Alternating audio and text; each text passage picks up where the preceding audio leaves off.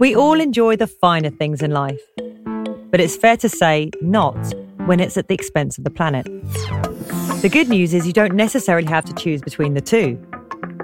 I'm Jasmine Hemsley, and this is Self-Sustainable.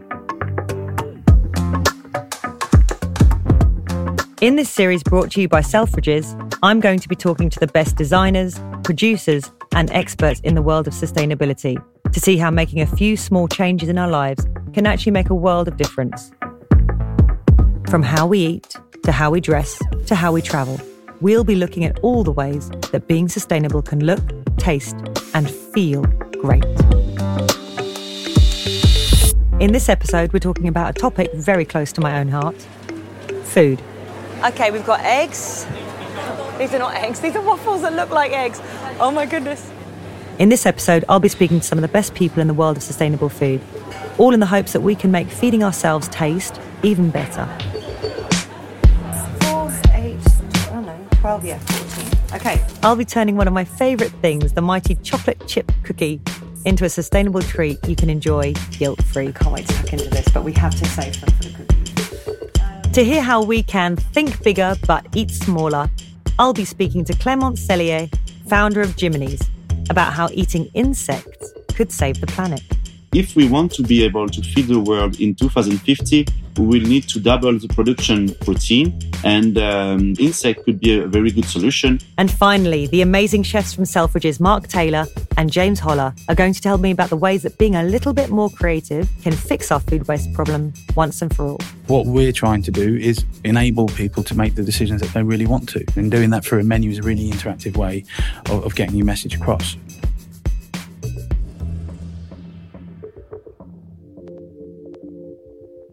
So what we eat and how it affects the world around us is something everybody, I think, is discussing in 2019. A UN report from 2013 says that we produce enough food to feed the world twice over. And yet we waste globally around 1.6 billion tonnes. And that's a third of the total food we produce, while nearly 1 billion people go hungry. This food system emits more CO2 than China and the EU combined, and accounts for 70% of our fresh water use. We spoke to Dan Crossley, Executive Director of the Food Ethics Council, at his office in King's Cross. The Food Ethics Council is a charity set up 20 years ago with the aim to make a food system that is fair and healthy for both people and the planet. In the UK, there's an expectation that we have that food must be cheap. Our food is, relatively speaking, one of the cheapest in the world. But actually, the reality is that it's never cheap. We actually pay 3 times for our food. Firstly, the price at the checkout. There's also the cost, environmental cleanup costs, for example, the runoff of pesticide from some farms into rivers. And thirdly, the costs, for example, of diet-related ill health. So it costs the NHS several billions of pounds every year to deal with diet-related diseases. So there are huge costs like that. And if we factor those in, then actually the true cost, the real cost we pay for food should be a lot higher. We're increasingly disconnected, or many of us are increasingly disconnected from food and where it comes from. There was a survey from a few years ago, which was a nationally representative survey, and asked different age groups where certain foods came from. And one figure that sticks in my mind is that 36% of 16 to 23-year-olds didn't know that bacon came from pigs. And crucially, that's not a criticism of 16 to 23-year-olds necessarily. It's much more a sad indictment of where we are as society. In the olden days, we might have had a personal connection and had some food that was grown by a farmer who lived next door. But nowadays, increasingly, there is real opaqueness in the supply chain. So there are lots of people and links in the chain, and they're increasingly hidden from us. And that's a real issue because there's a risk that we don't value food. And if we don't value food, we're much more likely to throw it away. I couldn't agree with Dan more. It's so important to know exactly where your ingredients are coming from. The troubles we face with food also come down to our own connection with, well, our lack of connection with where and how our food is produced. I mean, it's literally put together by people you'll never meet, made by, the hands or by a machine. You as the consumer are often in the dark And some labels are even designed to mislead you. And certainly advertising and packaging is designed to make you think of certain things. So taking the chat with Dan in mind, I decided, let's see if I can make a sustainable chocolate chip cookie. Choc chip cookies, or cookies in general, are so purchasable now. And they're cheap, you know? They've just become such an everyday thing we almost take for granted.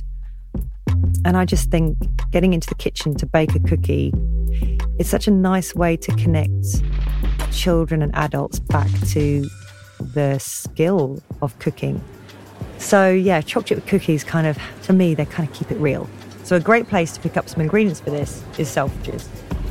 In both their food hall and restaurant, sustainability really is a key focus.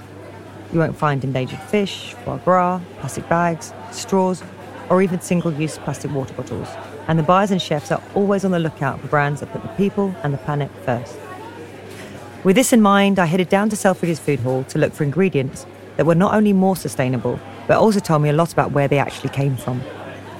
So, I'm in the snack section, trying not to get distracted. Okay, so there's a home baking section. There's not that many ingredients in a choc chip cookie. In general, you can be quite experimental. You need some fat, it's usually butter. So I'm a big butter fan. You know, good British butter is a great way to go.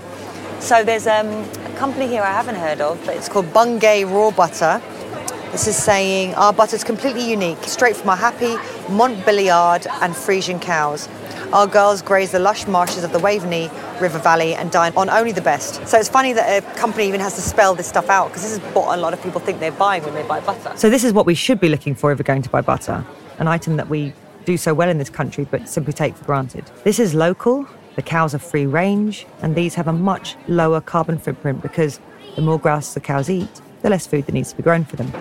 And these guys keep their cows outside grazing for as long as physically possible. So this is already the right vibe for making a sustainable cookie. You'll need some kind of sweetener. So I've often used more natural whole sweeteners like maple syrup in the past to sweeten cookies. So responsibly sourced maple syrup is great because it's not only unrefined, so we know the product goes from pretty much tree to bottle, but it's sustainable too.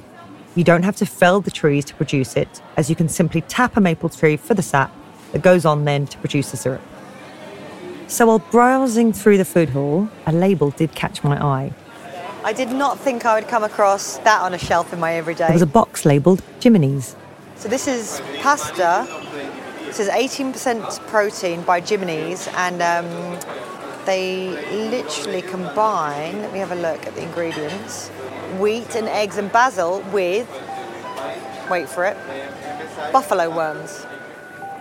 So with the population set to rise to 10 billion by 2050, but our meat consumption needing to decline by 90% to avoid catastrophic climate change, one of the solutions that people have suggested to get the protein that we need is for us to start eating insects. 1 kilogram of red meat protein, you will need between 16,000 liters of water. To produce the same amount of protein with insects, you will only need something like 20 times less. And that's why insect could be a very good solution. We spoke to one of Jiminy's founders, Clément Cellier. Around 2 billion people already eat insects. For example, in the southeast of India, in Africa, sub-Saharan Africa, and of course in South America. And of course, we have been eating insects in Europe as well. For example, in France, we have been eating insects until the 15th century. You can find insect in the Bible as well. You can find insect almost everywhere, but we stopped eating it. Insects have been considered as dirty because it was laying on the floor. You had some example of insect destroying crops and so on. It was considered as something evil, you know. I would say that it's something very hard to explain because we still eat, for example, shrimps but if you just take a minute to think, what is more disgusting than an oyster, you know? And I like oysters, but it's disgusting in terms of visual. It's maybe worse than insect. So why not eating insect?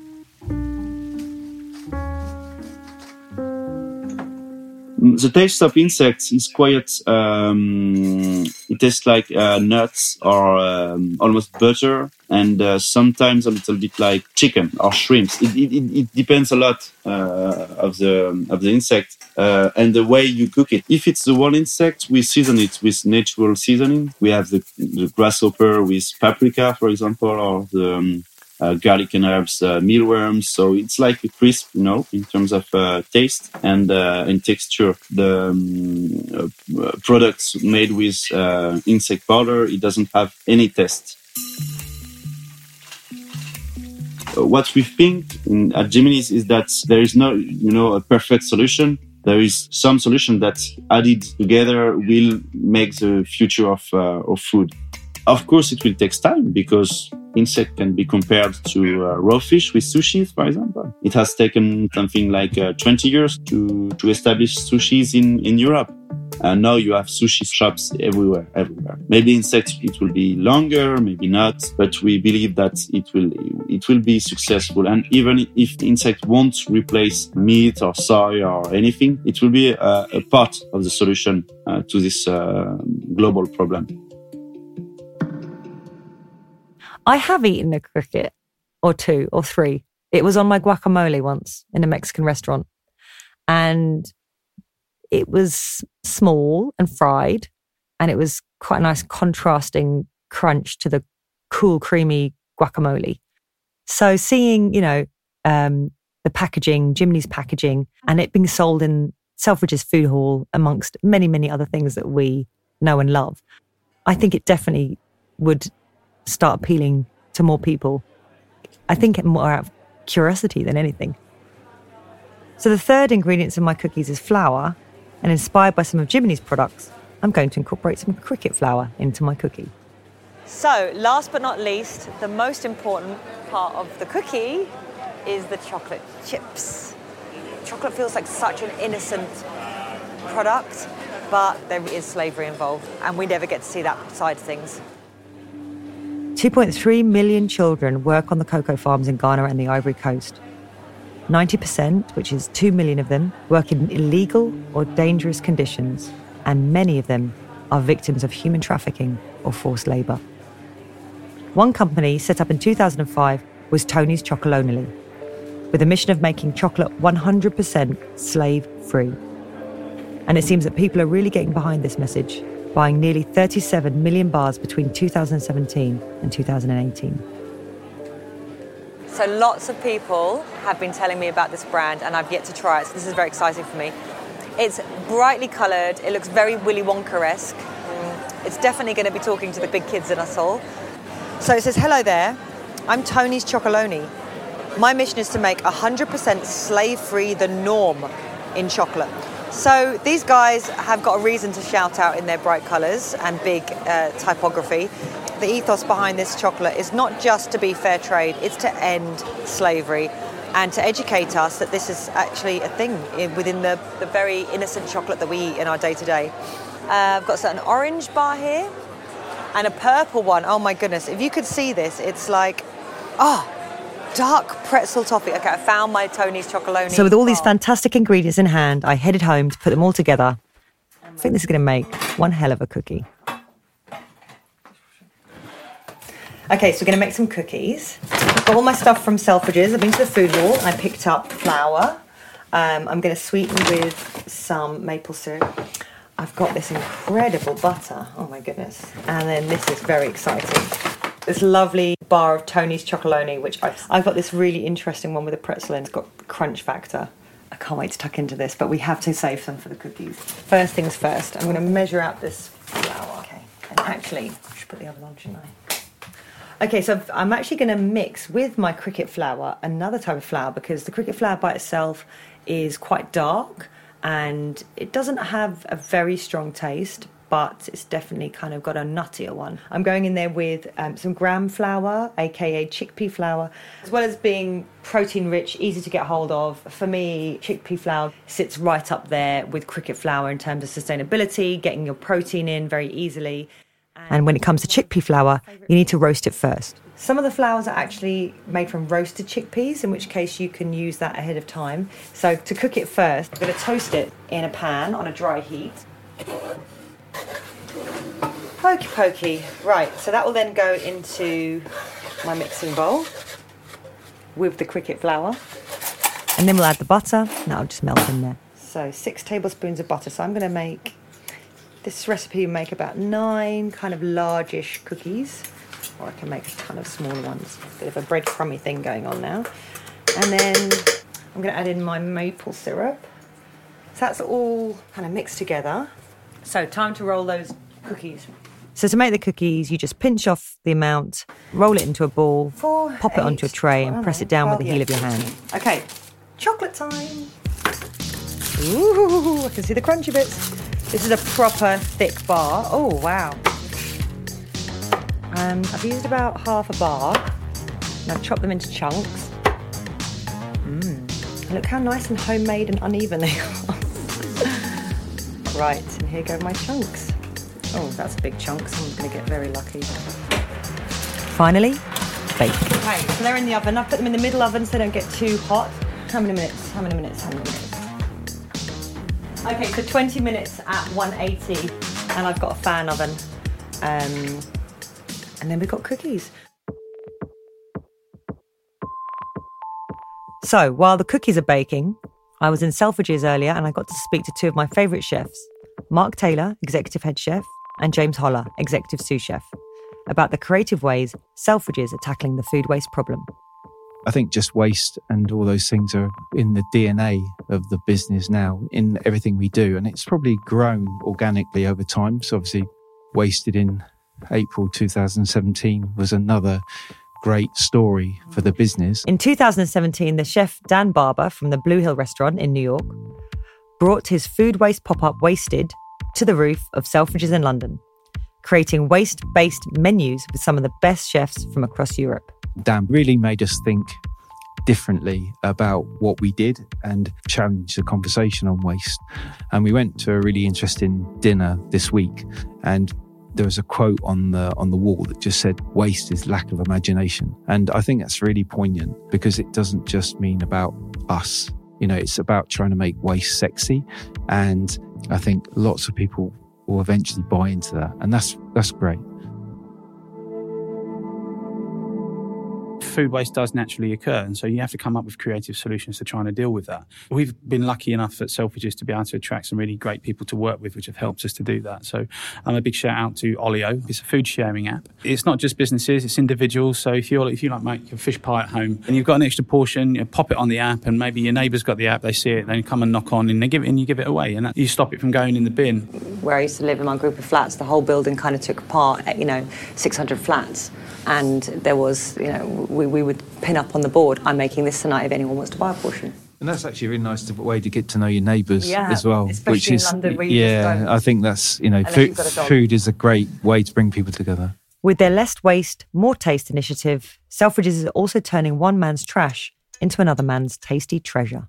Probably the biggest successful item we've had has been the Brass Rail Scotch Egg. The Brass Rail in Selfridges, it's like the Cat's Deli of London. Salt beef sandwich bar has been there for 52 years now, I think. Wow. It's a real institution, a London institution, and we go through about, is it 100 kilos a week, Mark, of salt beef? No, it's near a ton a week. Nearly a ton of salt beef a week. Wow. Yeah, it's a ton of salt beef a week. So that's also a ton of trimmings. Literally. Plus also, you think about the amount of bread we go through, so we can't ever run out of anything. So we're always a couple of loaves over. There's always beef trimmings. So what do you do with that? So we developed the Brass Rail Scotch Egg, which is made from the fresh salt beef trimmings every day. And the old bread turned into breadcrumbs. Obviously with a fresh egg in the middle. It's not an old egg. And that literally is flying out the door. And it's been a phenomenal success. So much so we don't have any wastage in the Brass Rail. Everything about that makes total sense, except that there was a period where the idea of eating leftover of any kind was really like, why would you pay for that? But you guys have made the story and helped people to understand. Of course, that makes absolute sense. This is what things like sausages and Scotch eggs and stews are for. They're for the trimmings and the offcuts. I think it's thinking differently on many levels. We tried to be creative with something that was sort of banging us on the forehead, really. And also, actually, what is luxury? Luxury is in many guises, I think, and everyone's idea of luxury is completely different. And we've just tried to be creative as a group of people. You know, chefs are generally creative. You know, I'm lucky to work with a really creative group of people, and we just bounce ideas off each other. But yeah, we sort of looked at things and thought, okay, how can we find a solution to that? You know, have we sort of not been looking at that in the right way for a certain period of time? And I think that is challenging us on so many levels now, not just in food, but across the whole spectrum of life. And I think that's a really good thing. Okay, so back to my kitchen. It's that all-important moment now where we find out if sustainability tastes as good as it sounds. Cookies are out there. They've cooled, but they're still a bit warm. They're lovely. They've kind of got like a ginger nut texture to them, which is really nice because they're definitely crunchy cookies. But it's nice because they're not overly sweet. You get this really interesting flavour, nutty flavour from the flour. And then you've got this kind of darkish chocolate, but with bits of caramel in it. I mean, it's kind of perfect. It's my kind of cookie. So this is Nick, my other half. Hi. What do these look like? Well, they smell delicious to start with, but they also look amazing. So can I try one then? Yeah. Homemade choc chip cookies. Take the ugly one. Let's get the rejects. Oh, good crunch. It's got a solid crunch. Yeah, it's delicious. Julie the dog wants one. Look, I no, know. you can't. It's Trying got to chocolate get in it. It's gram flour. Amazing. Actually, it's gram and cricket flour. Even better. Put a spring in my step. Didn't even bat an eyelid at that, did you? Well, I'm used to you cooking weird and wonderful things. So. What do you think, though? No, really good. Over shop bought cookies? No, definitely. I'm just trying to chew through my cricket. That's delicious, and I guess a bit of protein power. Definitely protein power. Yeah, lovely. Not for you, Jules.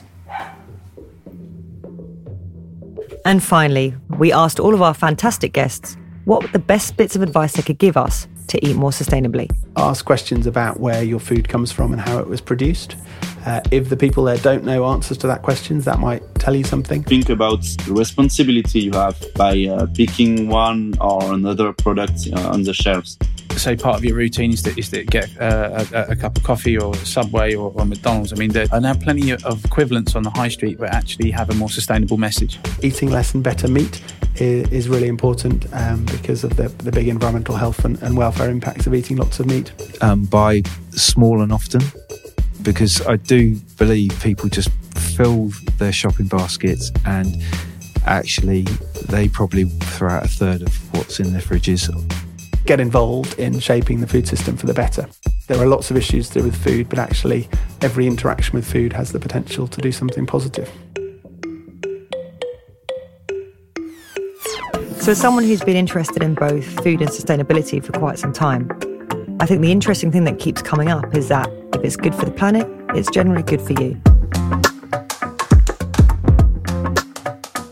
This episode was brought to you by Selfridges and Radio Wolfgang. It was presented by me, Jasmine Hemsley, and featured Dan Crossley, Clement Cellier, Mark Taylor, and James Holler. The executive producers were Harry Watson and Ellie DiMartino. The assistant producers were Eli Block and Elle Scott. And the producers were Ivan Manley and Natalia Rodriguez. Discover more ways in which Selfridges is buying better and inspiring change at selfridges.com/buying better.